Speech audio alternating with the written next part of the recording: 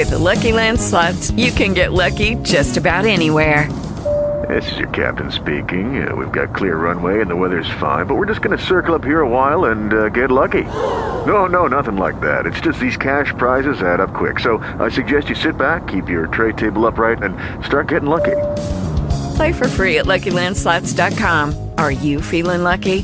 No purchase necessary. Void where prohibited by law. 18 plus terms and conditions apply. See website for details. Talk shoes. Recorded live.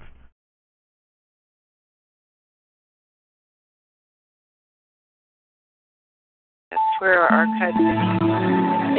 AUN, American Underground Network.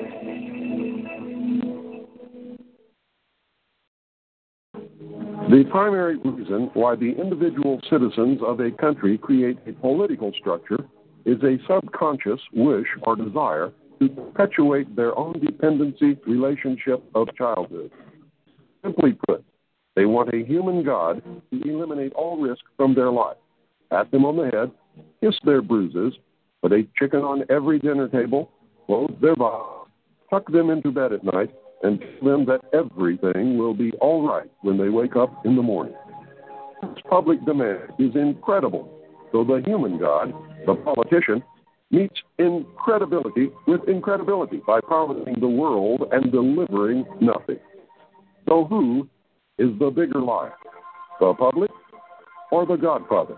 All revolutions have been led by young people. If you just think of the TV images of whether it's Tiananmen Square or whether it's the revolts in Central America or Europe, it's the young people, it's the college people who are more principled and not locked in and they're not embedded with the government. They are the ones who are concerned about the future because the future is theirs. My research has shown at this point that the future laid out for us may be just about impossible to change. I do not agree with the means by which the powerful few have chosen for us to reach the end. I do not agree that the end is where we should end at all. But unless we can wake the people from their sleep, nothing short of civil war will stop the planned outcome. It's the National Collective Consciousness Show with Dee Dee Farrell in Portland, Oregon, Jim Condit Jr. in Steve Harris in Charlotte, North Carolina. Now, live from Evanston, Illinois, your host, Fred Smart. Hey, thanks, everyone. Welcome back. We're in the deep freeze up north here, spreading all across the country. Zero here in Evanston. It got down to as low as 7, 8, 9 degrees below zero. But 8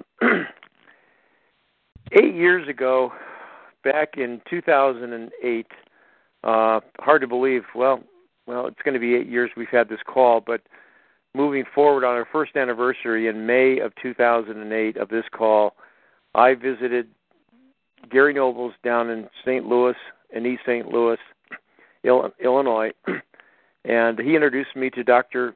Gerald Higginbotham, author, trainer, life coach, commercial airline pilot, founder of the Descendants of American Slaves on Facebook. He's also a motivational speaker. He was opening a establishment down there in East St. Louis, restaurant, and it was a venue that I think he was going to use and probably has since used all across the country, visiting communities of faith, communities of individuals who are coming together to commune, to share, to pray, and to make a difference in their lives through education, motivation, and he's got a special story to share with us tonight. And I reconnected with Dr. G, as we call him. Gary called him Dr. G down there via Facebook, reached out to him, and he acknowledged me back, and we're just pleased to have him on the call tonight. This takes us back all the way to a few visits I've taken down there to East St. Louis and St. Louis. Gary Nobles, who I met through the late Reverend Kenny Blue Campbell in East St. Louis, who passed away a year ago, they laid down a lot of prayer, a lot of outreach in the community down there with kids, with families, and with people. And anybody Gary directs me to, as an example, here I am, 6-7 years later, and this gentleman is still flying across the country, flying all over the United States, and sowing seeds of goodness, sowing seeds of goodwill, and it is bearing fruit. And he's on the call tonight to share his experience and perhaps ways that we can all come together, so to speak, and acknowledge the truth and the foundation of what life and life everlasting really means in this world. Dr. G, thank you for coming on. You are a regular commercial airline pilot, and you must have like 5 balls in the air at any given time between schedules and planning and speaking, and you've been a life coach for years through that organization on your website. You have a connection to it. How did you get called to, I guess, not just carry the cross, but you're walking the talk. You're making a difference, and you're inspiring others to follow and do the same with others. Well, first off, thank you for having me on the show, Fred. It's a privilege and an honor to be on the Consciousness Show. And to answer your question, it started really 49 years ago. I was part of the Watts riot. It was in my backyard. Gerald, could you speak closer to your mic a little bit? You're a little bit faded. Okay, how about this? How can you hear me now? Oh, that's excellent. Yeah, excellent. Yeah, I was part of the Watts riot 49 years ago. It was August 11th, 1965. It was in my backyard, literally. At 7, I saw the burning and the deprivation of the community, and I got a wake-up call. 7 years old is really a really impressionable age.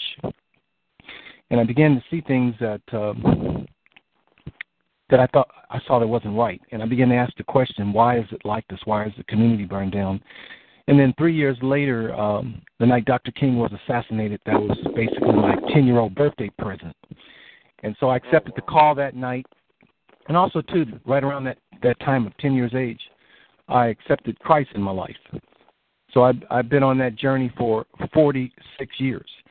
And so this is my 4th riot that I've lived through. This one here in Ferguson, it's the 4th one. And I understand really what's going on and what we need to do and how we fix it. That's the exciting part. So it's been a journey. And being a commercial airline pilot, that really has helped me to really to frame the questions that needed to be answered, that is currently not being asked by the population at large. The 7 questions that you got to get answered, that has taken me 49 years to get answered, and to come up with a systematic ABCDEFG process that can move us from poverty, ignorance, dependency, and complacency to knowledge, wealth, and power, and that can also heal our nation now.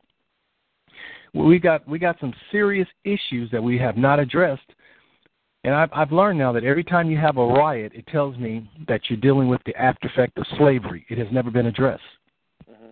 And so until we address it, things are not going to change. And so we've been off course, and once again, being a pilot, you can be 1 degree off course. You will not arrive at your destination. It ain't going to happen. And so even in our city where we live here in Ferguson, they're not focusing on the key issues that needs to be addressed.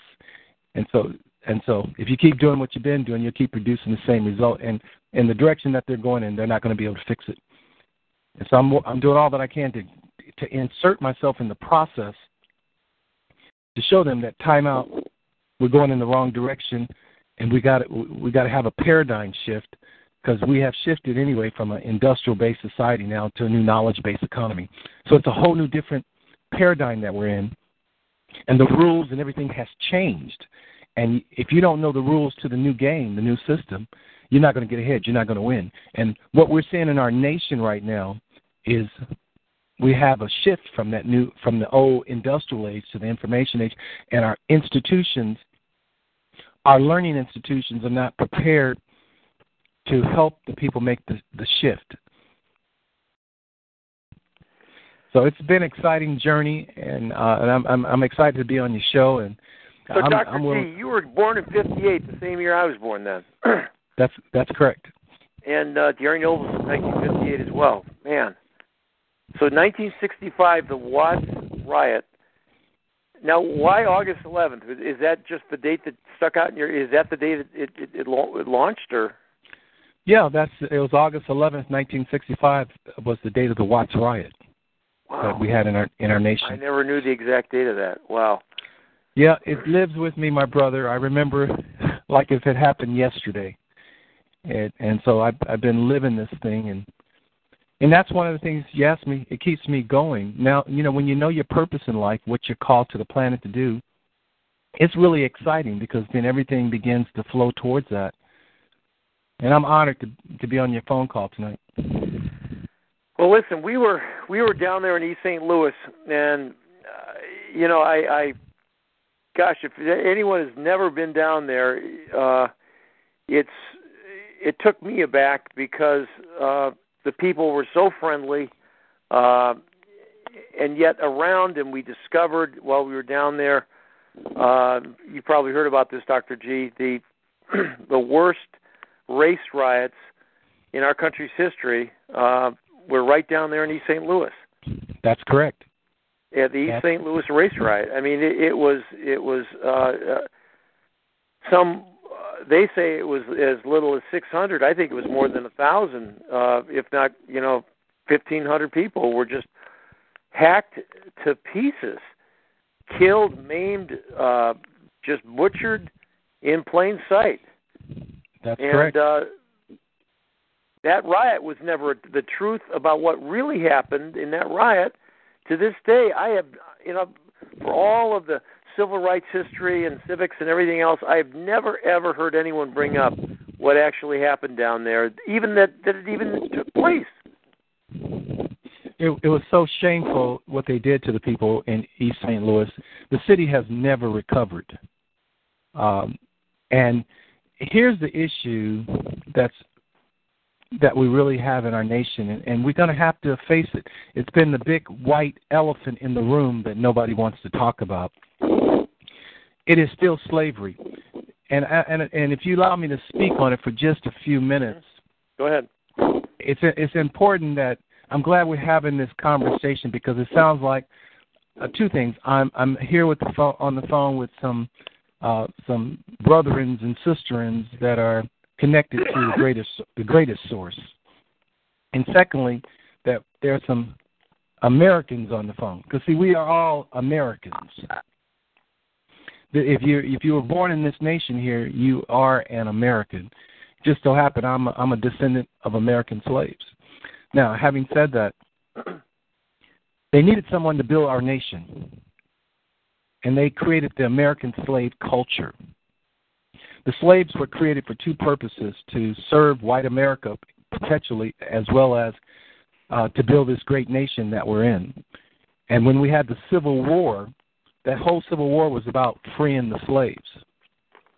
However, after the war, there never was listed in the Declaration of Peace what the slaves should have received for their service to the nation. And so the American slave culture, not African Americans, not black Americans, the American slave culture. Because, see, those slaves were breeded on those plantations. They were birthed in this natural soil of America. As a matter of fact, that was America's only child that she has had. That was her firstborn slaves. She called them slaves, but that was her firstborn, and we are her descendants. And therefore, the American slave culture has been struggling ever since. They didn't give her no type of economic emancipation for her services. They didn't provide no type of leadership training or how to enter into mainstream America. So the American slave culture has been hurting. We've been called slave, colored, Negro, black, now African Americans. I asked the question, which one is it? We have an identity crisis, and that stems because of a leadership crisis, because everything rises and falls on leadership. And so we have a faulty leadership in our communities. And so because of, quote, AKA black African-American leaders and my Caucasian brothers and them don't understand how cultures are created, it has created an issue in our society. And so since slavery was the foundation, one of the cornerstones to the building of this nation, there's a crack in our foundation. And since slavery was the economic bedrock to the American economy, because everything was wrapped around slavery, it was big business. Slavery was not personal, it was business. Mm-hmm. And therefore, the slaves still to this date have not been acknowledged as America's firstborn. And until we do that, our nation is not going to heal. You can't solve a problem at the same level at which it was created. You got to go back to the beginning and have a different thinking. And so we have to do that because they're not killing African Americans. That's an immigration term that was found in 1952 for the white. This conference is being recorded. From the blacks that came from and whites that came from Africa for the American dream. And after they got certified through the immigration process, they were awarded the term African Americans. The American slaves did not migrate here. They were birthed in the soil, so they are natural-born citizens, and they're America's firstborn, because America is a corporation. It's a corporation that operates off of laws, contract, proper legal documentation, and references. And so she has not acknowledged her firstborn. As a matter of fact, America has been a deadbeat parent to its firstborn and its descendants. And so we travel around the world helping other nations, but we fail to address the people, her firstborn descendants. And so we've been off course. And so we have to change and fix this, because healing will not take place. And now I'm going to go spiritual on you, because the Word of God says, my people are destroyed for lack of knowledge. And so restoration comes before reconciliation. They have to be restored back to their rightful position. And he also said the last shall be first and the first shall be last. And the last culture that has been created or introduced to the human family have been the American slave culture. That has to take place. It's biblical. And so what we need to do is get on down the road here and begin to acknowledge the descendants of American slaves as the firstborn, and that we need to help them, because we are all Americans. And if any American is hurting, we are all hurting. So my focus has been to focus on the descendants of American slaves and help them to understand who they are, teaching about leadership development, growing them, and then showing them a simple but comprehensive plan that helps them to get into mainstream America so that they can begin to fix their communities. That's what we need to do. That's what has to happen. And when we do this, we're going to see our nation be made whole. Boy, you got me fired up, Brother Fred. Hey, Dr. G, so I'm trying to get my head around this. The firstborn,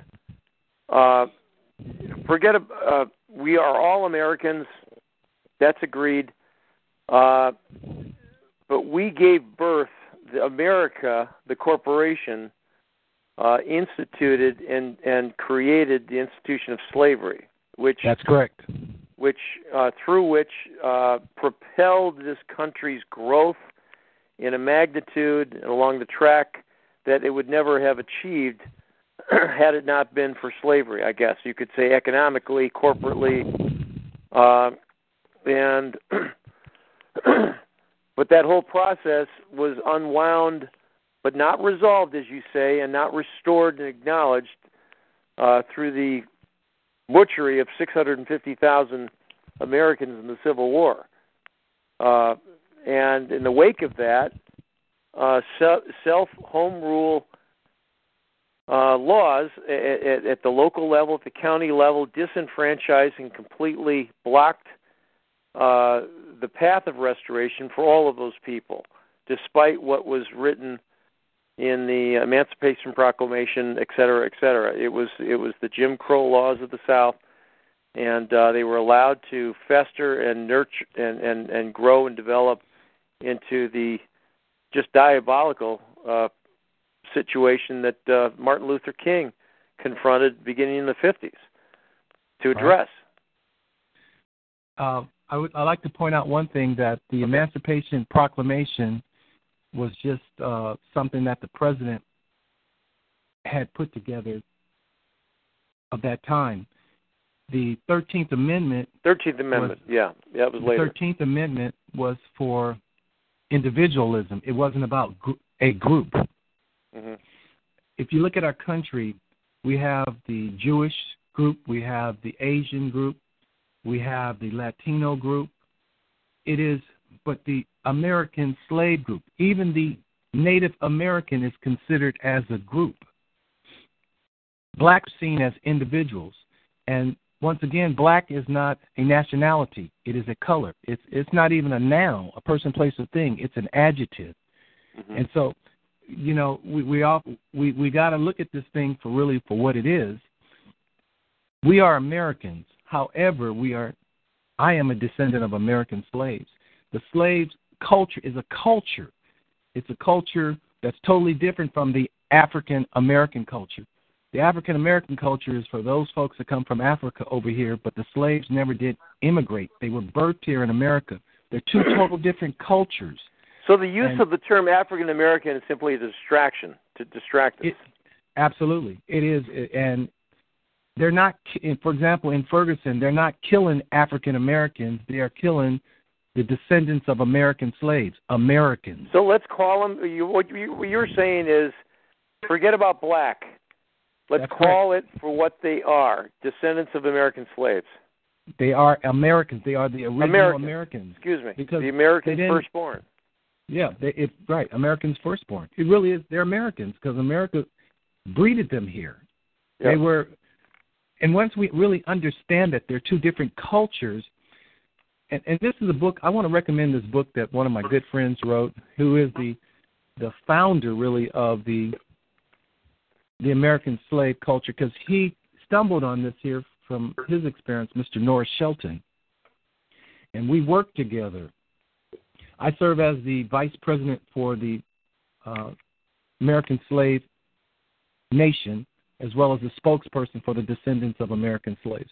Mm-hmm. The book I recommend is America's Little Black Book. This is a book it's a book that will empower everyone, my Caucasian brothers and sisters, those that are calling themselves a.k.a. Black African American. They will have a paradigm shift.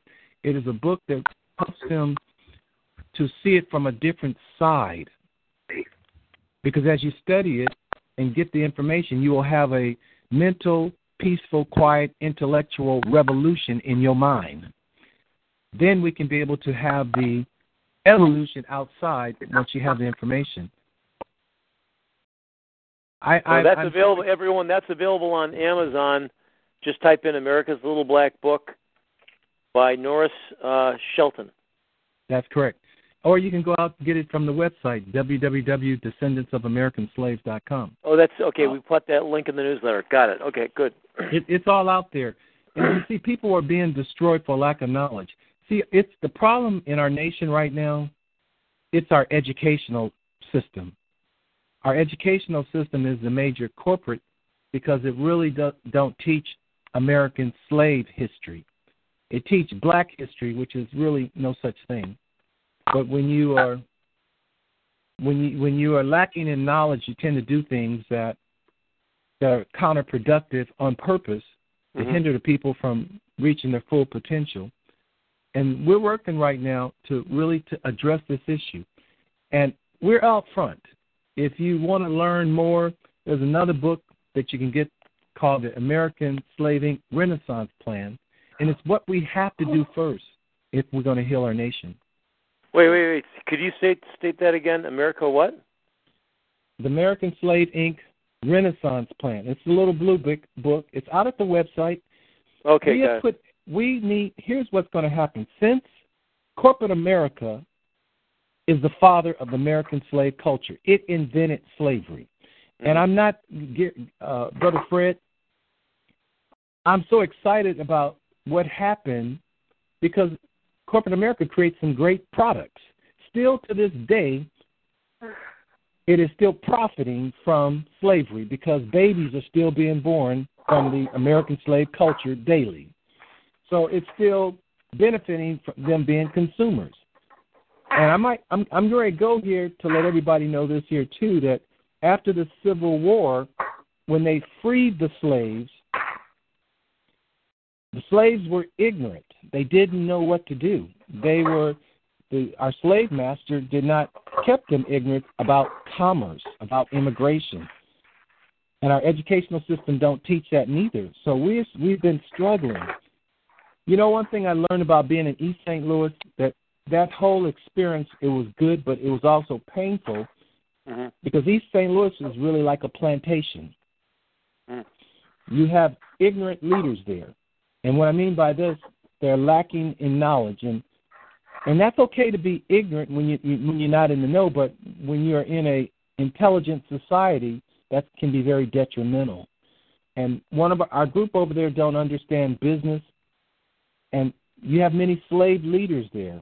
They don't want to work together. The slaves were taught not to follow other slaves. It is what it is. We've had an really. They were taught not to follow. Well, wow,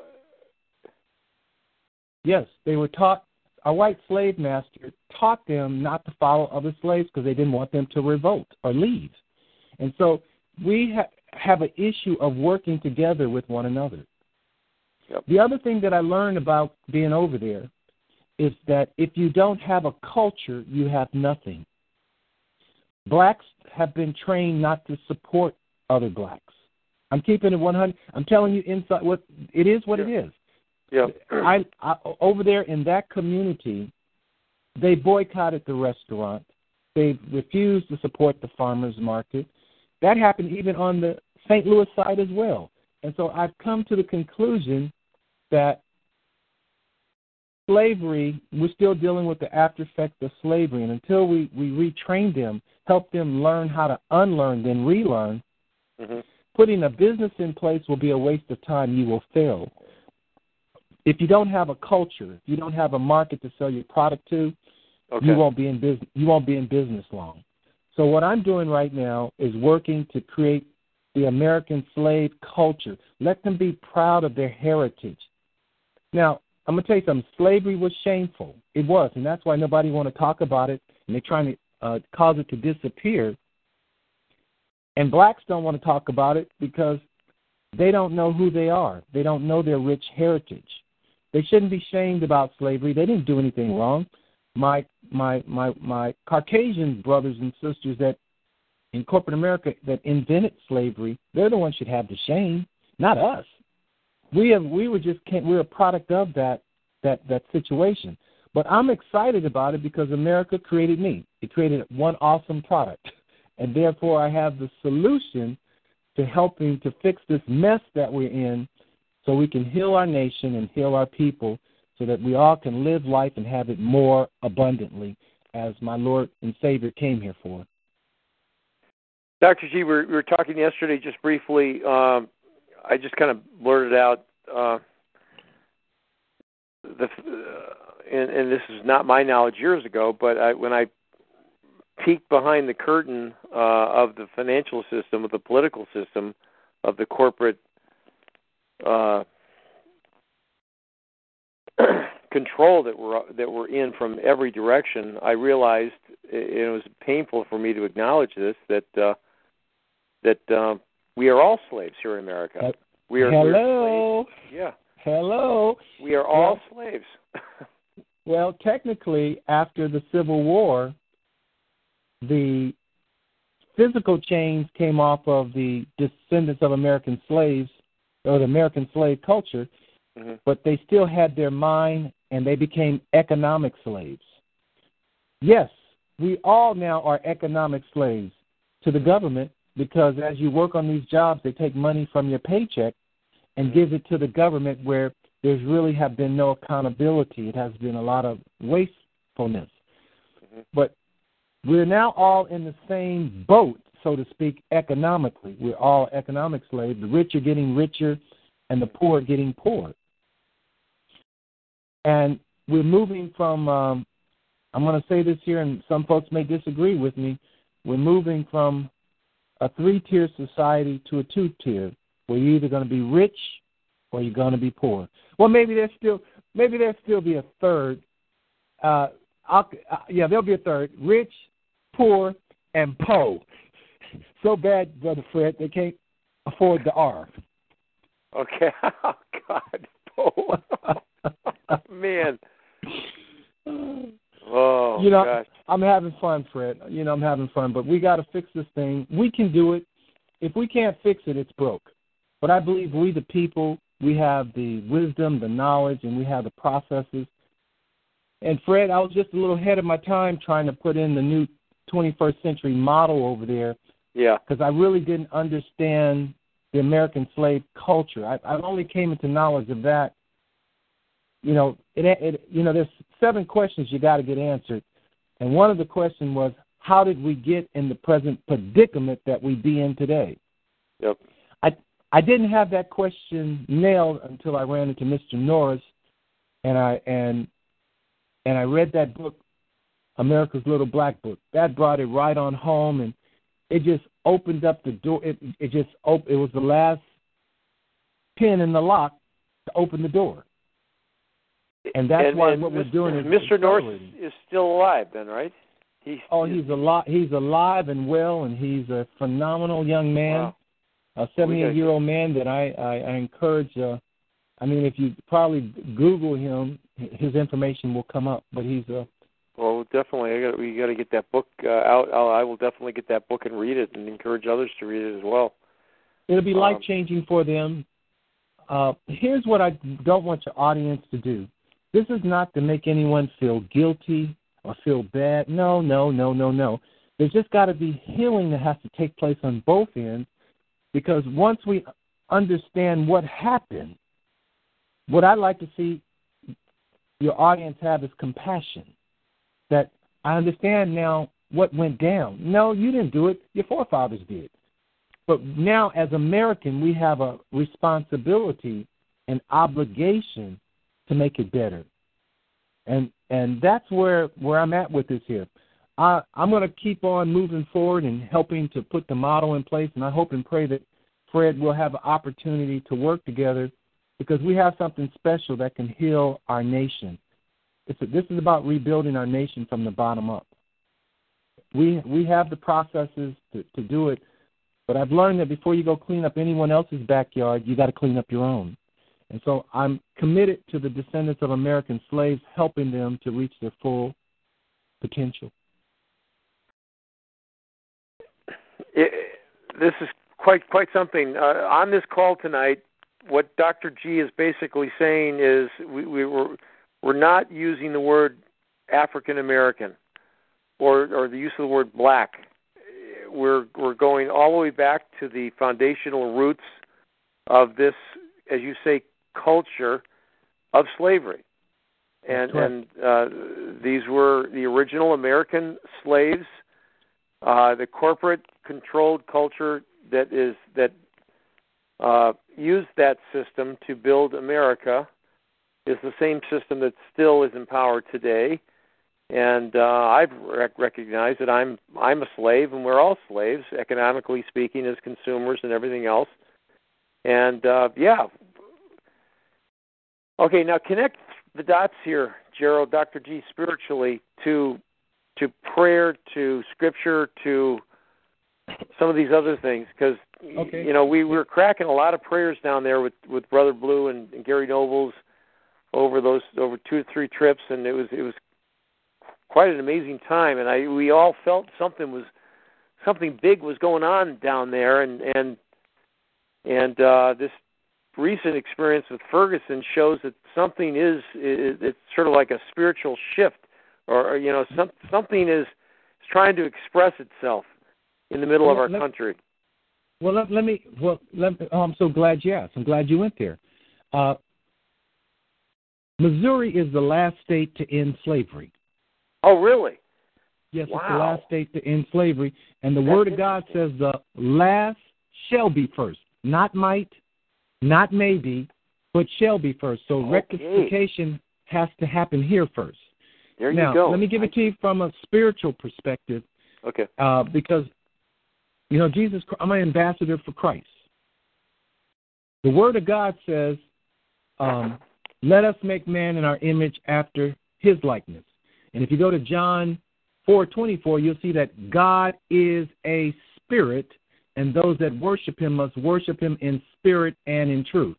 So we're spiritual beings having a human experience, but I added a word so that we can be so clear to that scripture.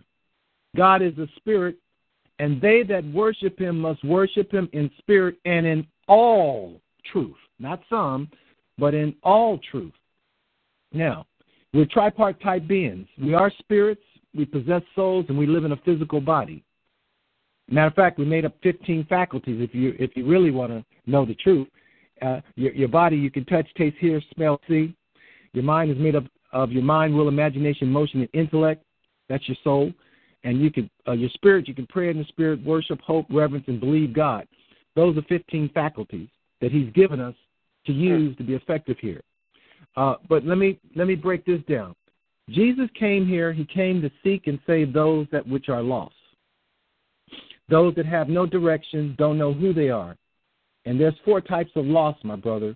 There's the lost sheep. There's a lot of folks that go to church that are lost. But it takes a real shepherd to leave the 99 to go find that one. There was the lost coin. As long as that coin was lost, it was not fulfilling its purpose. That lady had to stop vacuuming to go find that coin. The third loss was the prodigal son. It was when he came to his right mind, when he found himself in the pig pen of life. He said, I can go back home and work and be like the servants because they living good, better than I am. And then it was the brother that stayed at home that had an improper relationship with his brother. It grieved the father. Those 4 types of loss. The second reason why Jesus came, he came to set the captives free. Not only physically, but also mentally. Slavery was physical and mental. That's what made slavery totally different from any other slavery that America did. It took the slaves' mind, and breeded fear, distrust, and envy in the slaves from birth, and also physically locked them up. Jesus came to set them free mentally, and the only thing that will set you free is truth. He said, if you continue in my word, you'll know truth. It shall make you free. Change only comes when one is willing to embrace truth. The third reason why he came, he said, I came to destroy the works of Satan. And the works that I did, you should be doing also, and greater works, because I'm going back to the Father.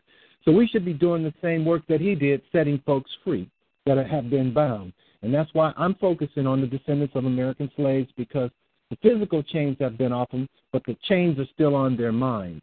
The fourth reason why Jesus came, he said, I've come so that you might have life and that you might have it more abundantly. Not just abundantly, he said more. And the fifth reason why Jesus came, he said, I came so that you all down here can be one, just like me and the Father are one. And so those are the 5 reasons why Jesus came that I use as my underpinning to do what I do as being an ambassador for Christ. I've given it to you from a spiritual side, and now I'm teaching the people not only the spiritual side, but also from a financial side, because Jesus said he came so that they can have life and have it more abundantly. And if you go convert that word abundantly back to the original Greek, you're going to see the word means wealthy. It's really amazing that they want to keep God separate in our nation. He said, I've given you all power to get wealth, Deuteronomy 8:18, that you can establish my covenant. But the wealthy people control 1% of the wealth. The earth belongs to the Lord and the fullness thereof and all that dwell therein. This place belongs to God. It doesn't belong to the wealthy. It belongs to him. And so the wealth, God has given us the power to get it. But if the school systems don't teach you the wealth creation process, you're not going to be able to be wealthy, because you can only operate out of what you know. And that's why Dad says, my people are destroyed for lack of knowledge, not money. We've been ignorant to how processes work in America. We don't understand that America is a nation of commerce. But the slaves never were taught commerce. Our schools don't teach it. So that's where I'm at with this here. I'm doing the work to help heal those that have been locked in the lowest level of a real-life monopoly game. so that they can get out and experience life and live it to the maximum. Because that's what success is all about. It's about knowing your purpose in life, you going to reach your maximum potential, and then turn around sowing seeds that help benefit others. I hope Dr. G, is your dad still alive? No, he's gone on to the other side. Okay. Yeah, my dad passed away 18 years ago at the age of 71. But, wow. So Missouri was the last state to end slavery. That's important to know. Wow. That's huge. And I need to share this with your audience, and I don't know if I did in the conversation, but the last group of people, the last culture that has been introduced to the human family, and it's only 400 years old, is the American slave culture. Because, see, America created its own particular culture because it took the people's mind as well as their bodies. It created a whole new breed of people. And so that, if you look around now, still today, the physical chains have been off of the descendants of American slaves, but the chains are still on their minds. We really have not had a real internal leader since the night Dr. King was assassinated 46 years ago. And so we've had a lot of residual They killed leaders. Malcolm X, too. Absolutely. But Dr. King was the ultimate leader because he was about to launch the Poor People Campaign movement, because he recognized that wealth was a source to power, wealth was a source to freedom. And so they didn't want the people free. And so Assassin Bullet really has stopped the American slave culture, the American slave nation, from reaching its full potential. You've had a lot of residual leaders out here, and I don't need to put any of their names out, but we can see that this American slave culture has been struggling ever since. And so I've stepped up to be one of the new leaders to help say, time out, gang, we're going in the wrong direction. Here's a A, B, C, D, E, F, G plan that will get you to where you need to be, true freedom. And true freedom will come through only wealth. Dr. King left 2 words for the people before they took him out of here, murdered him. Yep. He said, economic battlefield. He said, the next fight for Negroes, and he put an S on Negro. He didn't say Negro. He said Negroes will be out at the economic battlefield, because the economic battlefield is where wealth is created, and wealth is a source to power, a source to freedom. You know, I've got a coffee table, a photo album book. It's a coffee table book, and it's a black and white pictures of famous people stating, you know, important quotes and everything else. And Harry Belafonte sat down with Dr. King just 45 days before he was assassinated, and Dr. King admitted to Harry that, you know, he was really deeply troubled, deeply concerned, and almost felt at a loss. Not depressed, but he said to Harry, and Harry has it in the quote, just to paraphrase it, we've done well, Harry. We've done good, and it's all been great, but I'm afraid we may be marching into a house that is already burning. That's right. He did say that. We've entered a house that is on fire. A house that is on fire, that is burning, and it's almost like, I think Dr. King kind of knew what was really happening in the financial system, the underlying controlled fraud of the debt-based monetary system. I think he knew the larger, bigger picture. Hadn't yet gone public to verbalize that, but I think he was about to, maybe through tapping his phone or, you know, surveilling, whatever. He was ready to address a lot of these issues in a big way. Absolutely. He said America had lost a little moral vision that it had. He said a nation that's not governed by morality is a nation that's headed to abyss. And black people have been struggling in this system, maybe getting into a system, and the final analysis is a Sodom and Gomorrah. It won't work because America's need to be the best, its need to be greed, has clouded its moral vision. And without any moral vision, this nation can lead its people anywhere except to destruction. Those were the words that I sleep, study, eat Martin Luther King. Wow. And I understand. So we've been off course. We've been off for a long time. And what we have to do is, we don't need everybody, but you got to have that remnant group that's really ready to have a paradigm shift and do it in such a way that God will be glorified in the process. We'll begin to put a new structure in place that will represent the proper values, a new belief system, a vision that's centered around being principle-centered, that's about elevating humankind.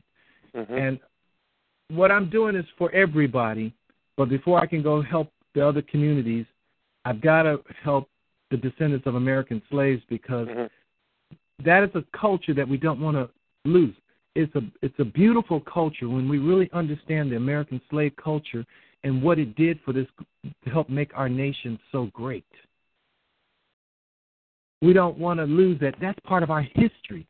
But if it's not being taught in the school system, I see the angriness of whites. I should say, I'm trying to move away from the word white and black. Yeah. I don't want to use that word. I want to use the word Caucasian, and I want to and the descendants of American slaves, because that is the real thing. There's no such thing as black, and I know folks want to. I understand how it came into existence right after the riot, Dr. King's death. We had that riot. They wanted to be pride. They wanted to have something that they could call their own.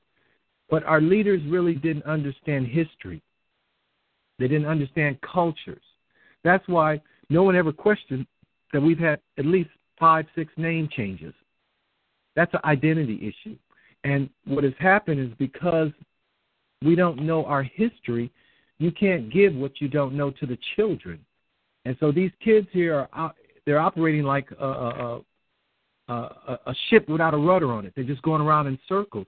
They don't have nothing to lock down to, because they don't know who they are. And until you know who you are, you're not going to know what you are and what you've been called to do. It's not about money. I know how to take $1 and create 60 with it. I know how to put up businesses.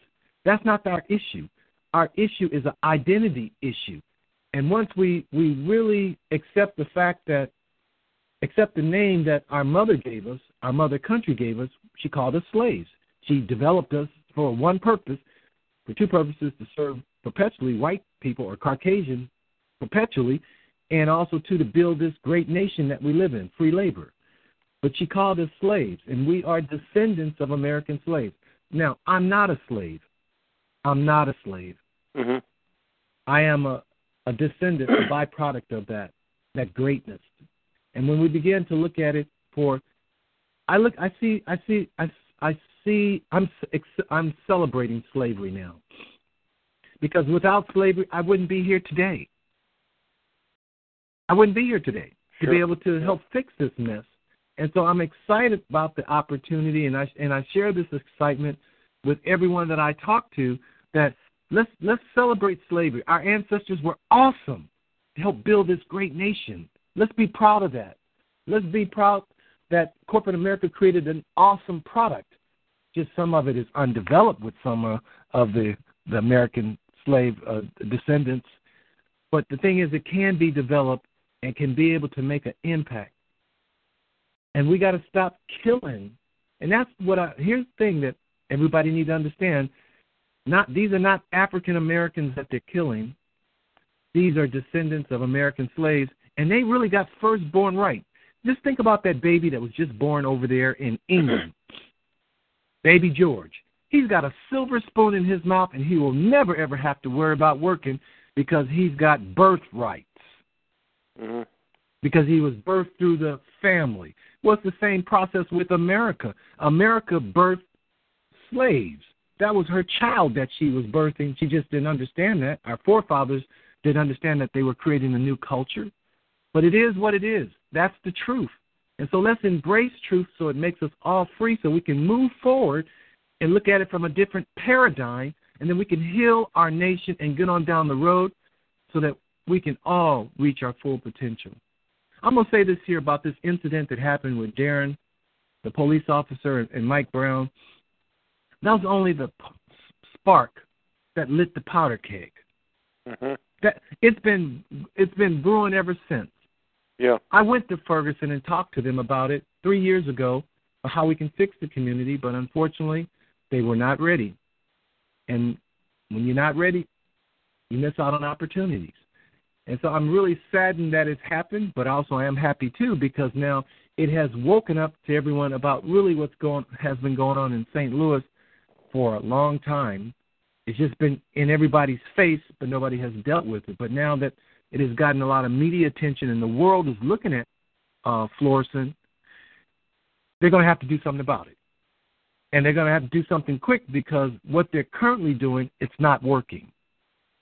They're still trying to put in an old system, and we have shifted to the information age. It's a whole new different ball game. And I've helped take time out to develop training called the Life Build System.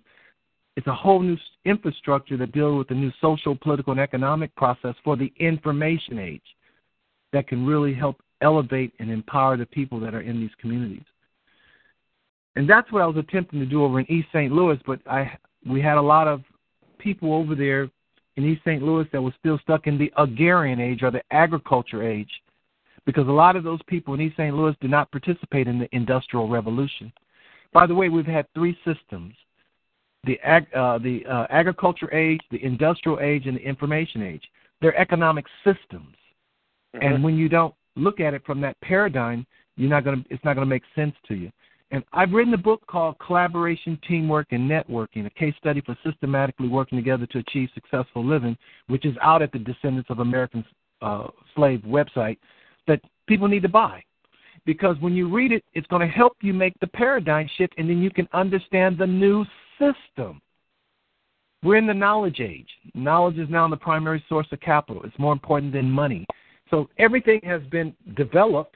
And what I'm doing right now is going back, and I'm using America's Little Black Book and the American Slave Inc. Renaissance Plan to help the people that have been locked in the agriculture age help them make the paradigm shift and bring them over to the information age. And it's going to take all of us to do it. All of us are going to have to get involved. We're going to have to unlearn and then relearn. Matter of fact, the definition of the literate of the 21st century is not going to be the person that know how to read or write. It'll be the person that do not know how to learn, unlearn, then relearn. And many folks are going to fall into that category if they don't understand the law of learning. Matter of fact, Brother Fred, if they go out to www.drgerald.net and hit on my leadership button, I put all this stuff out there online so that they can go and hear it and begin to learn this process so that they can make the shift. That's my gift to them. Okay. On the website, drgerald.net, is a leadership button. Where is that? It's a gold button down at the bottom, and it says Learn More, and you can click on it. There it is. Got it. Learn More. Got it. Perfect. And when you click on it, it'll pop you to the leadership side of the site. And then if you look under My Content and click on My Content, and you look down and see the laws that I've been teaching for the community, and just click on one of the laws, you'll see the law of learning, and fasten your seatbelt because you can ready to go to 35,000 feet. Hang on for the ride. Because as you hear it, faith comes by hearing. And as you begin to internalize the process and just listen to it and take notes, it's going to change your life forever, because Jesus said, if you continue in my word, you'll know truth. It will make you free. And so everybody needs to be set free mentally. As a matter of fact, I got out there the 15 Freedom Truths. And if you listen to that series, it's about 40-something minutes, and just take notes, your life is going to change forever, because it's only truth that makes you free. Knowing truth makes you free. Know a lie, incorrect data keeps you in bondage. And so it's out there already. You know, for some reason, I haven't been able to get it out to the world. But I have several people my students that I train, and they got this information. It's changing their lives. They're being set free mentally. Physical chains have been off of them, but now the 15 freedom truths that are out there will set them free mentally. And then I'm teaching them about finance, how to take $1 and create 60 with it. That's the last piece in the process. Fascinating. Dr. G, we have people online that may want to pose a comment or question out there. Anybody? A *6 for... I'm going to give a call out to Gary Noble. Is Gary out there? Yes. Oh, great. Hey, Gary. Gary Nobles is on the call, Dr. G. Gary, are you there? Yeah, Start. Oh, there he is. Yeah. Start. Can you hear me? Hey, Gary, how you doing, man? Brother. Just listening in to Dr. Gerald over there and just getting in all the information. Great show. Brother Gary, how you doing? Long time no hear from. Yeah, it's been a while. Good to hear from you. Good to hear from Fred, Dee Dee, and Steve over there. Great to see you on. Yeah, Dr. G was making some good points there. A lot of great information. And I take my hat off to all the work Dr. G is always doing in the community, East St. Louis, St. Louis.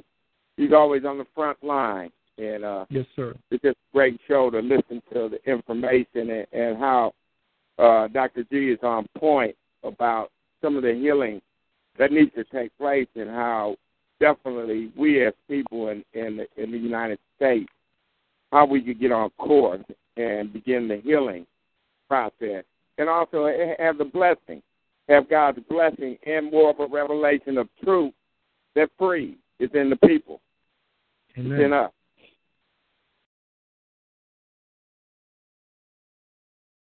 Amen. What was your question, my brother? No, that just sound like just a comment, but, it's always great to hear your voice, Brother Gary. Good to hear yours, too, Dr. G. We got to get together and break bread, my friend. Okay, let's do that soon. Yeah, we're doing some good things in St. Louis. We're about to open up a farmer's market right in the heart of St. Louis, and we've been growing produce, and hopefully this year we will open up 10 business co-ops right in the heart of the city that will really begin to create jobs and help to move the people from poverty, ignorance, dependency, and complacency to knowledge, wealth, and power. We could do this one. Yeah, very good, because we're still down in the Crown Square area at the art center down there, 14th Street Artist Community. All right. Well, we have to get together, my brother. Yeah, we're still working with the fathers. So the fathers are working on 16 principles of love because, from my heart, from a spiritual point, it takes that passion. It takes the passion, the love of the Father, the love of Christ, the love of the Father, to really get and be open and practice and coming into that revelation knowledge so we can get into the fullness and begin to heal and begin to put the work together. With all people. Hey, that's an awesome thing, my brother, because love, I tell people love is about sharing, caring, giving, adding value to someone or something other than yourself. So I'm glad that you are teaching on love because that is important. That's so important. I'm so proud to hear that you're doing that. Yeah. Yeah, we were down there, Dr. G, with Gary and some of the kids the Saturday morning breakfast club. We cracked some prayers there, and Gary asked me to speak before the kids, and it was in a church, Lutheran church across from the park. And as this Ferguson broke this past fall from the incident in August, Gary called me up and he said, "Freddie, do you know where we were when we broke that prayer and you made the speech or talked to the kids?" And I said, "Well, yeah, I remember it, but I don't physically know the location." Well, he said it was across the park from the apartment complex where Mr. Brown was killed. So we were that close to the ground zero, so to speak, right, Gary? Yeah, Fred and Dr. G. Fred spent a lot of time over there in Ferguson. That's good. You know what, Fred? He's a good man. and it's a really honor to know him, a privilege and pleasure. But we were just walking those paths, and Gary, were you on the call when Dr. G said Missouri was the last state to end slavery? You had to hear that. Yeah. Yes, I heard the whole. That is amazing. The whole wow. Yeah, it is the last state. That brings it all home here. Jeez. Also, that means also this has to be the first. That's where it has to start. Yeah, the last has to be first. The education, the recognition, the awareness, the regrouping, the centering, the balancing, everything has to come out of Missouri. Hey, Dr. G, how you doing? The world here. That's what's exciting. This is the place where it has to start. Because this is the heart of the country, fellows, and everything flows from the heart. Everything. And so it will flow from this city, especially as we come together and get on one accord and be willing. And that's the key thing, to be willing to come together to collaborate and work together to heal our nation. See, God is with us. He's with us. He said, oh, how good it is when the brethren come together in unity. He said, for where you are in unity, I will command the blessings on you for life and forevermore. And so he's been waiting for us to come together. And so this Ferguson issue is bringing people together of like mind and of like faith that really want to make some things happen. Yes, I would agree with Dr. Gerald, because just listening to you speak, Dr. Gerald, I just smiled because Fred had me on the show with Dee Dee and Steve and in the Underground Network. I guess right after this stuff happened in Ferguson, and I said that I didn't believe anything was going to happen to Darren Wilson. Nothing. There was nothing going to happen. And I believe that the people were basically going to do what they did. And so, and to hear you say what you said about dealing with the slavery culture is this. And you look at what happened that day, being in that bad situation when Darren Wilson came up in the Campfields. If you know, the Campfields are all slave descendants up in the Campfield. So when he came in and that happened, it was so many people around viewing that. What my understanding was, it was basically, okay, everybody, we've been out there, we spent 10 years in that area. Right? Shortly, I'd say about 5-6 years before I met you, we spent 6-8 years in that area. Fred used to come down working with the young people, and the young people didn't have no rec centers. They didn't have anything to do. Kids were playing out in the street, and they had nothing to do. So basically, we've been trying to get a Christian rec center there since 1999. We couldn't get any support from any of the churches. Everybody's sitting over there watching. They know that there's a problem there, but there was nothing being addressed. And so when all that happened with the situation with Darren Wilson and Mike Brown, basically I was wondering and asking some of the young people, why are you so upset?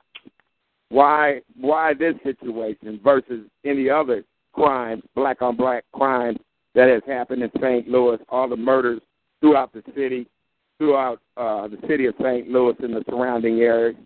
Why such an uprising in this?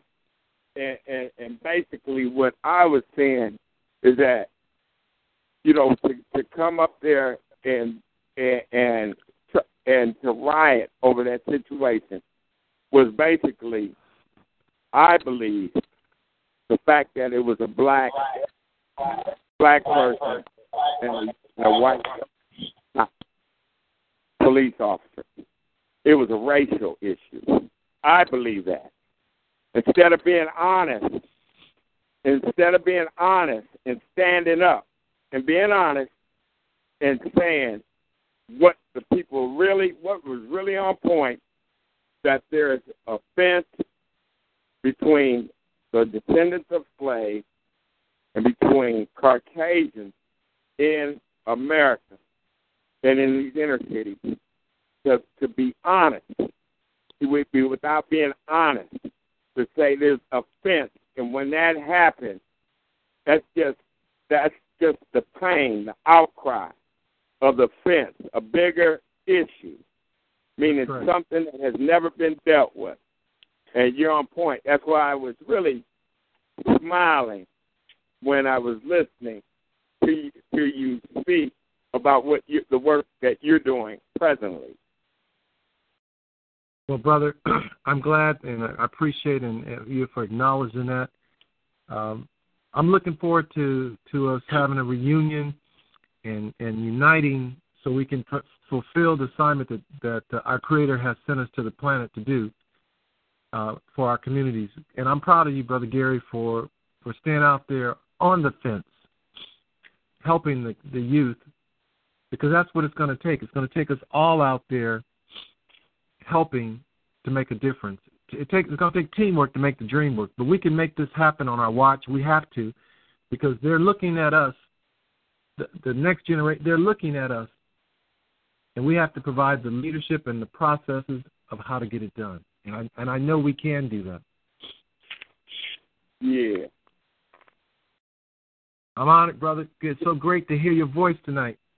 Yeah, and to speak to Fred and my brothers, Steve and Sister Dee Dee, and which I love you guys so much, that, just to be honest, it's going to take all of us, a consciousness of truth.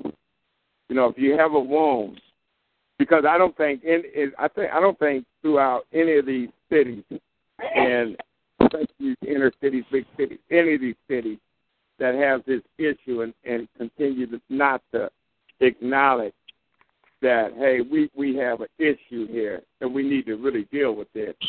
We really need to deal with this and really look at the hurt, okay, and the damage and the destruction it is caused to a people. Maybe we say, hey, none of us was there in slavery, but as far as being a family and strengthening a nation together, we have to acknowledge our weaknesses and the things that need to be corrected. And I believe that God would definitely, I think the world would stand up and watch. Look at America. Yep. By acknowledging the truth and doing something about it. Not only acknowledging it, but doing something about it. As a Brother Gary, that's right, brother. One of the things that I'm doing right now, and this is, I guess I'll put it out there. After I had visited Ferguson 3 years ago and shared with them about they're sitting on a powder keg, and they weren't listening, the Father spoke to my heart about, since I got you flying around the jet in all the cities, go ahead and start putting it in other cities. And so I've been working on putting it in place in 21 U.S. cities right now, even as we speak. This is a movement. And so, I got targeted cities right now. And I put up something, we put up something on Facebook, and, we had about 244 people that hit our page back on December 31st. In less than a month and a half, we got over 1,500 people that have joined the Descendants of American Slaves website on Facebook. Over 1,250 people over that 244. And so people want this. And so as we begin to put it in place, this movement is going to bring about the change that's so desperately needed in our nation. And Brother Gary, Brother Fred, and all the other folks on this line here, I hope and pray that we have this opportunity, that this can be the start of something together as we begin to heal our country. Because this is our country. We are all Americans, and if any American's hurting, we all are hurting. And if we have that mindset, then we'll stay humble, and we can truly then be servants that God can use to help other people, because that's another reason why Jesus came. He came to help the poor. Jesus came so that they don't have to be poor no more. And I'm talking about spiritual, mental, social, physical, and economic, finances. He said all. All. But we have the processes now to make it happen. The things that we did in East St. Louis, that was the test ground. We were testing it.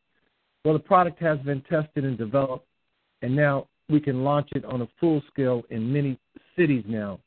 And we've set up the American Slave Inc.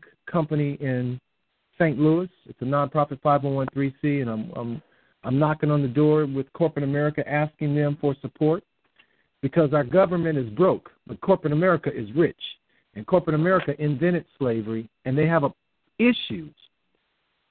And we have the mortar to fix the foundation that has cracks in it, the American Slave Foundation. So I'm thankful, and Gary, we got to get together soon, bro. Okay, that sounds good. I'll give you a call. Hey, Gary, thank you for coming on the call and making those comments, and appreciate your support and prayers ongoing over the years, as always. And anybody else on the call, we're going to wrap up our visit with Dr. Gerald and Dr. G. We do want to stay in touch, as you extended the offer to Gary. I hear it from my standpoint, and I'm extending the offer to you, Brother Fred, and to your team. Okay. It's not about me. It truly is about we. Yeah. Fred, we got a lot of callers, so give them a few minutes to unmute. We've got also a caller from Tampa Metro on TalkShoe, so now if you want to speak up, say something. Anybody else? Jeannie will help moderate the callers into the call. Go ahead. Anybody? Yeah, just star 6, because we had to mute a few people, Fred. So star 6 to unmute yourself if you were one of those that got muted. Feel free to pose a comment or question to Dr. Gerald. Hey, Dr. G. Hello, how are you? Yeah, this is Brian, man. Brian Cobbs, your brother in St. Louis. How you doing? Praise the Lord. Welcome aboard, brother. How you doing tonight? I am doing fantastic. Great call, and you hit the nail on the head. The movement is in place, and we just need to keep the ball running. And so you and I will be getting together, and we'll get some, one of the keys is, again, education. We have to unlearn to relearn. And so there's some things out there that we could do and get started. One other tip, though, now, Missouri is not the last. We're in that list. Mississippi is the last. As of February 7th, 2013, they finally rectified the slavery issue. What did they do? They rectified the slavery issue, even though it was Missouri was late in the game. Mississippi just got it done, where they actually agreed to do away with and accept the amendment, and it was only as far as February 7th of 2013. So we got a lot to do. I got to do more research on that, but fascinating. Yes, so that doesn't make us exempt, and we were the powder keg. You see what I'm saying? That doesn't make us exempt. But yeah, we've got a lot of work to do, and we're on the right track. And I'm with you, brother, all the way. You did a great job. Well, thank you, brother. Thanks for sending the information out, and look forward to working with you. All right, thank you so much. Looking forward to us doing what we got to do to help our communities. Thank you, sir. Anybody else, *6, your phone? Feel free to pose a comment or question to Dr. Gerald. Your prayers are appreciated as well. If you don't have a comment or question, your prayers are appreciated. I have a comment. Go ahead. I'm from Milwaukee, and I'm one of the students. And He's been doing an amazing job with tapping into what I've already felt and what I've already, quite a few things that I've already known about. And being at my age, you guys are a little bit older than I am, but I've already been touched and kissed and taught by a slave. I was lucky to have been old enough to be in that position. So I have a great understanding of where he's coming from when he said that we need to learn our history. And there's plenty of us that really do need to learn our history, that are both racist and bigots on both sides. You know, it's not just the Caucasians, it's also our side as well. And it's pretty sad because I tell people, you know, that we are here for a very short time. Why should we waste this time being the way that we are to each other, when we are all our brothers and sisters with one another? And our focus should be on our community, raising our community. And we all touch each other's lives, you know, no matter which way that someone wants to see it. When the stock market fell, we all fell in all economic levels. We all felt it. So my mission is the same as his. I'm learning right now what I need to learn before I stand before others and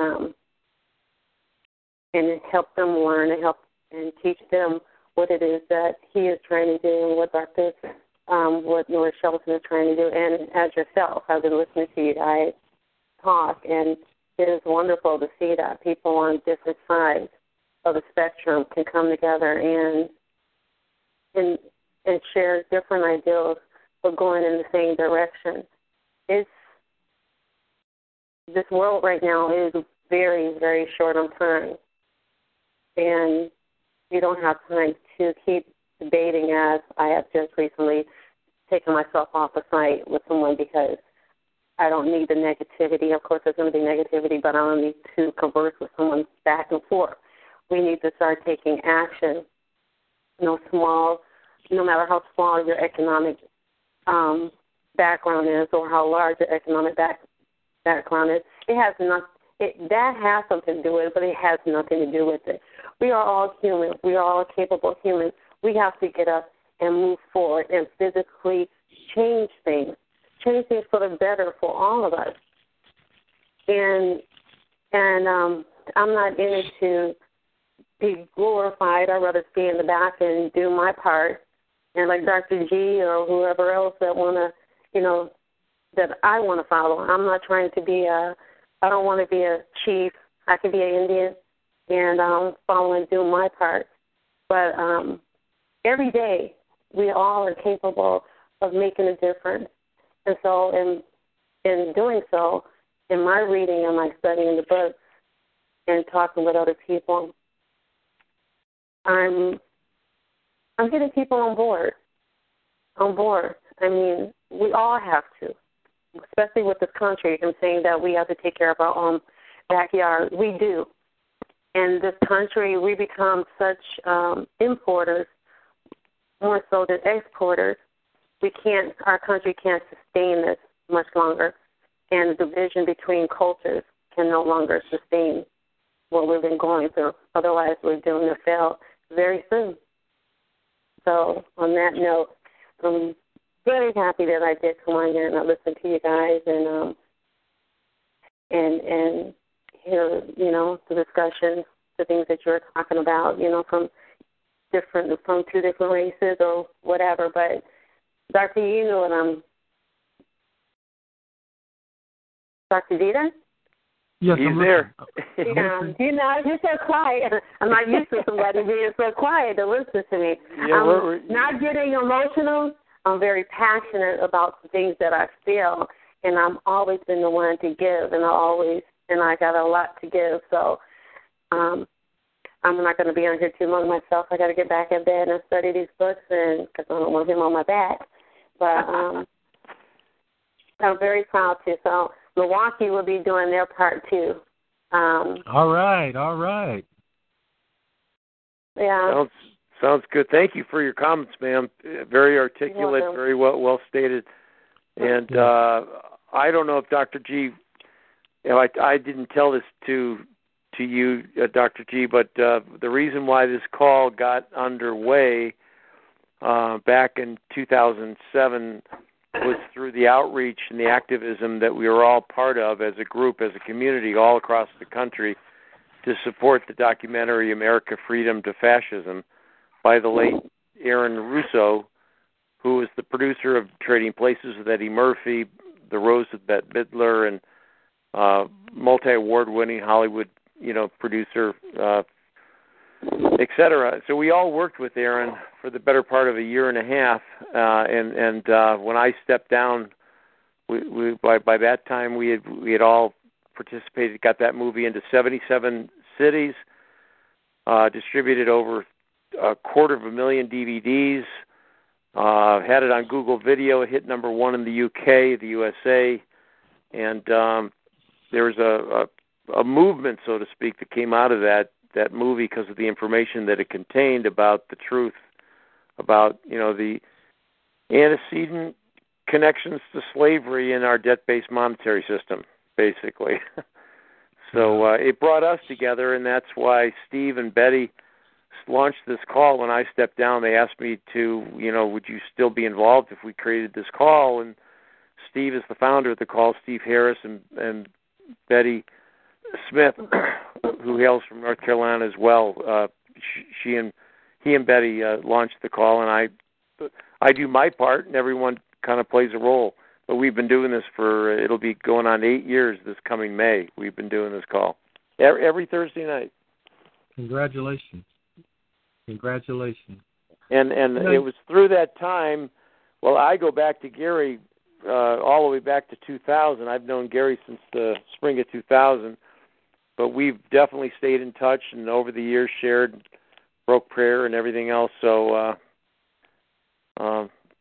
anybody else have a comment or a question before we wrap things up for tonight? And I really appreciate everyone's support and vision of sharing in these comments tonight.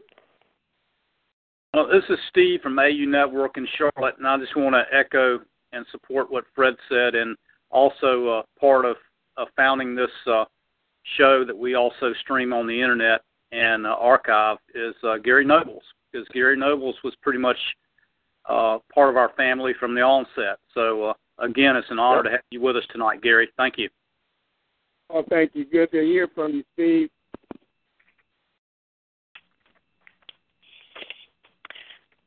Well, Fred, Gary. Yeah, I just want to add this to what Dr. Gerald was saying today. Sure. And all of us are coming together as a family because that's what we are. And you guys know the love I have for you. And I just want to just share this with the work that Dr. G is doing and the work that you guys are doing and the work that we have to do here in St. Louis. I just want to pray that love would bind us together, that love would be the standard to get it done. Amen. Amen. Thank you, Gary. Can I, before you sign off, I want to pray for the group here as well. Sure, absolutely. So you go right ahead. Try to sign off. Oh, let's go. Heavenly Father, we thank you right now in the name of Jesus for your word that is forever settled in heaven. And Father, you sent the word to heal us from our destruction. Thank you for Jesus Christ. Lord, you've given us the keys to the kingdom of heaven. You said whatever that we bind on earth shall be bound in heaven, and whatever that we loose on earth shall be loose in heaven. So right now, in the name of Jesus, we bind up ignorance, poverty, dependency, complacency, disunity, division, jealousy, wrath, envy. We bind them up right now in Jesus' name. And Father, we loose the spirit of wisdom, the spirit of knowledge, the spirit of understanding, the spirit of wealth, the spirit of empowerment, the spirit of unity, the spirit of oneness. And Father, may your will be done on earth as it is in heaven. Father, use us in such a way that we be the light. Everywhere that we go, we have favor, and everything that we touch will prosper. And Father, we pray for this city, Ferguson. Let it be the place where healing, restoration will come from this city, and many will see that and will adopt it in all the other cities that we go into across the U.S. And, Father, you'll be so ever careful to get all the glory, all the honor, all the admiration. And, Satan, we bind you up. The demons you sent to come against us, we now release them of their assignment and cast them back to the uttermost parts of the earth. They cannot hinder the body from coming together. And, Lord, we just say thank you for using us in such a special way. Bless the founders and Fred, Betty, Steve, Gary in a way that they know that you did it. Bless their organizations. We pray that every need is met, every bill is paid off, and this vehicle will be a light that touches many people. It's in Jesus Christ's name that we pray, and those that are in agreement with it, just say amen. Amen. Amen. A great way to end the call, Dr. Gerald. Gary Nobles, thank you so much. Steve, Betty, Dee Dee. This is Jay, Fred. I wanted to say something real quick. Go ahead, Jay. Hey, this is Jay from North Carolina. My mom marched with King, and she worked for the American Fred Service Committee, and she put together a book. It's called The Seeds of Peace. And I don't know, it's maybe out of print right now, but you might be able to find a copy. It's called Seeds of Peace, and it's a book of quotes of famous people. It's a whole compilation, but you should try to get a copy of that. I think you'd like it. All right. Oh, thanks, Jay. And Jay was originally from the south side of Chicago, folks. Yep. I was right there in the middle of those 68 riots. All right. Hey, Jay, safe travels to you, my friend. Dr. G, thank you so much. We will definitely stay in touch. Gary Nobles, thank you so much for coming on the call and sharing the blessings of your voice and your heart and your soul. And for everyone, we'll be back next week on the same time, same channel. Keep the prayers coming. I'll be in touch, everyone. Thanks, Dr. G. Appreciate it. All right. Peace and blessings. God bless everyone. Take care. Dr. G. Dr. G. Dr. G. Hello? Oh, I think you hung up, Jay. Okay. All right. Is Fred going? Yeah, Fred's done. Okay, well, all right, well, I'm going to go too. Hey, Jay. Hey, Betty. Yeah. Betty. I lived in south side of Chicago, too. You did? I did for a while, yeah. Where at? Not far from the Museum of Science and Industry. Oh, my God, I grew up at the Museum of Science and Industry. Well, my husband at the time was in an Army radar group, and that's where he was assigned. They had a radar division in the back wing of that. Well, you know, Lakeshore Drive went out past that park. Oh, God, yes. We used to be out there and pick up cans for deposits. Okay, well, Lakeshore Drive turned into Jeffrey, right? It was Lakeshore Drive when I was there. I know, but Lakeshore Drive went after. Oh, okay, yeah. After you went around the lake, and then it went by that little sailboat marina thing, and then it turned into a straight street and went up the city. That was Jeffrey Avenue. Yeah. And I lived on 71st, or right around 71st and Jeffrey all my life. The L was right close by that, wasn't it? Yeah. No, not the L, but the Illinois Central track. Went right down 71st. Oh, okay. I meant the elevated one. Yeah, the elevated one stopped over on Stony Island Avenue, didn't it? No, I don't remember that. But anyways, all I remember is I only had to walk 2 blocks to get there. That's all I remember. You know where the water treatment plant is, right there along the river? Yes. Well, yes. I lived at 68th and Oglesby, which was what year? I what looked out. 61 to probably 72. I was way before that. I was what 1950, something like that. Yeah, but that's where I grew up, right there. With we lived 3 different places, but they were all in a 6-block area right there. Was the beanery still around? I don't know. They had the Boston baked beans and brown bread. Boy, was it good. If I couldn't ride my bike there, but see, I'd get on the bus on Jeffrey on my street right there and ride it down to the Museum of Science and Industry and stay there all day. Yeah. Hey, I was going to tease Fred a little bit, but I figured it wasn't proper right then. Because did you notice how he hesitated when he sent to say my name? It was Betty, and it's like he had to think a minute before he said Smith. Did you notice it? Yeah, I did. I was wondering, too. That's funny. I my figured, gosh. well, this isn't the time to go after him over. Well, you're the most famous person on the call, aren't you there, Miss Betty White? She can have her own name and still be famous on this call. Oh, too funny. That was very interesting, Paul. Yeah, I got to finish my meal. I'm in a mute. Yeah, I thought so. Jay, Fred sent Betty. Fred sent Betty a card addressed to Betty White. A birthday card. Yeah. He asked me if he thought he should do that, and I said, "Oh, absolutely." Well, I sat down and I laughed so hard, and I just laughed for a week every time I think about it. Hey, Steve, I just sent you an email. Okay, you there? Yeah, I'm here. I'll check it out. Okay. Yeah. Okay. All right. Well, good night, everybody. Good night, Betty. Night, Jay. Night, John Boy. Good night, you guys.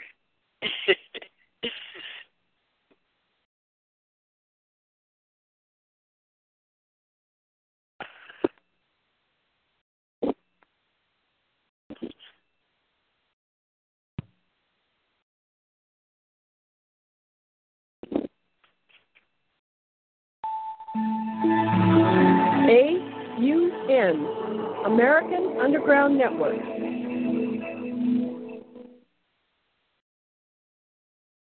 Lucky Land Casino, asking people, what's the weirdest place you've gotten lucky? Lucky? In line at the deli, I guess? Aha, in my dentist's office.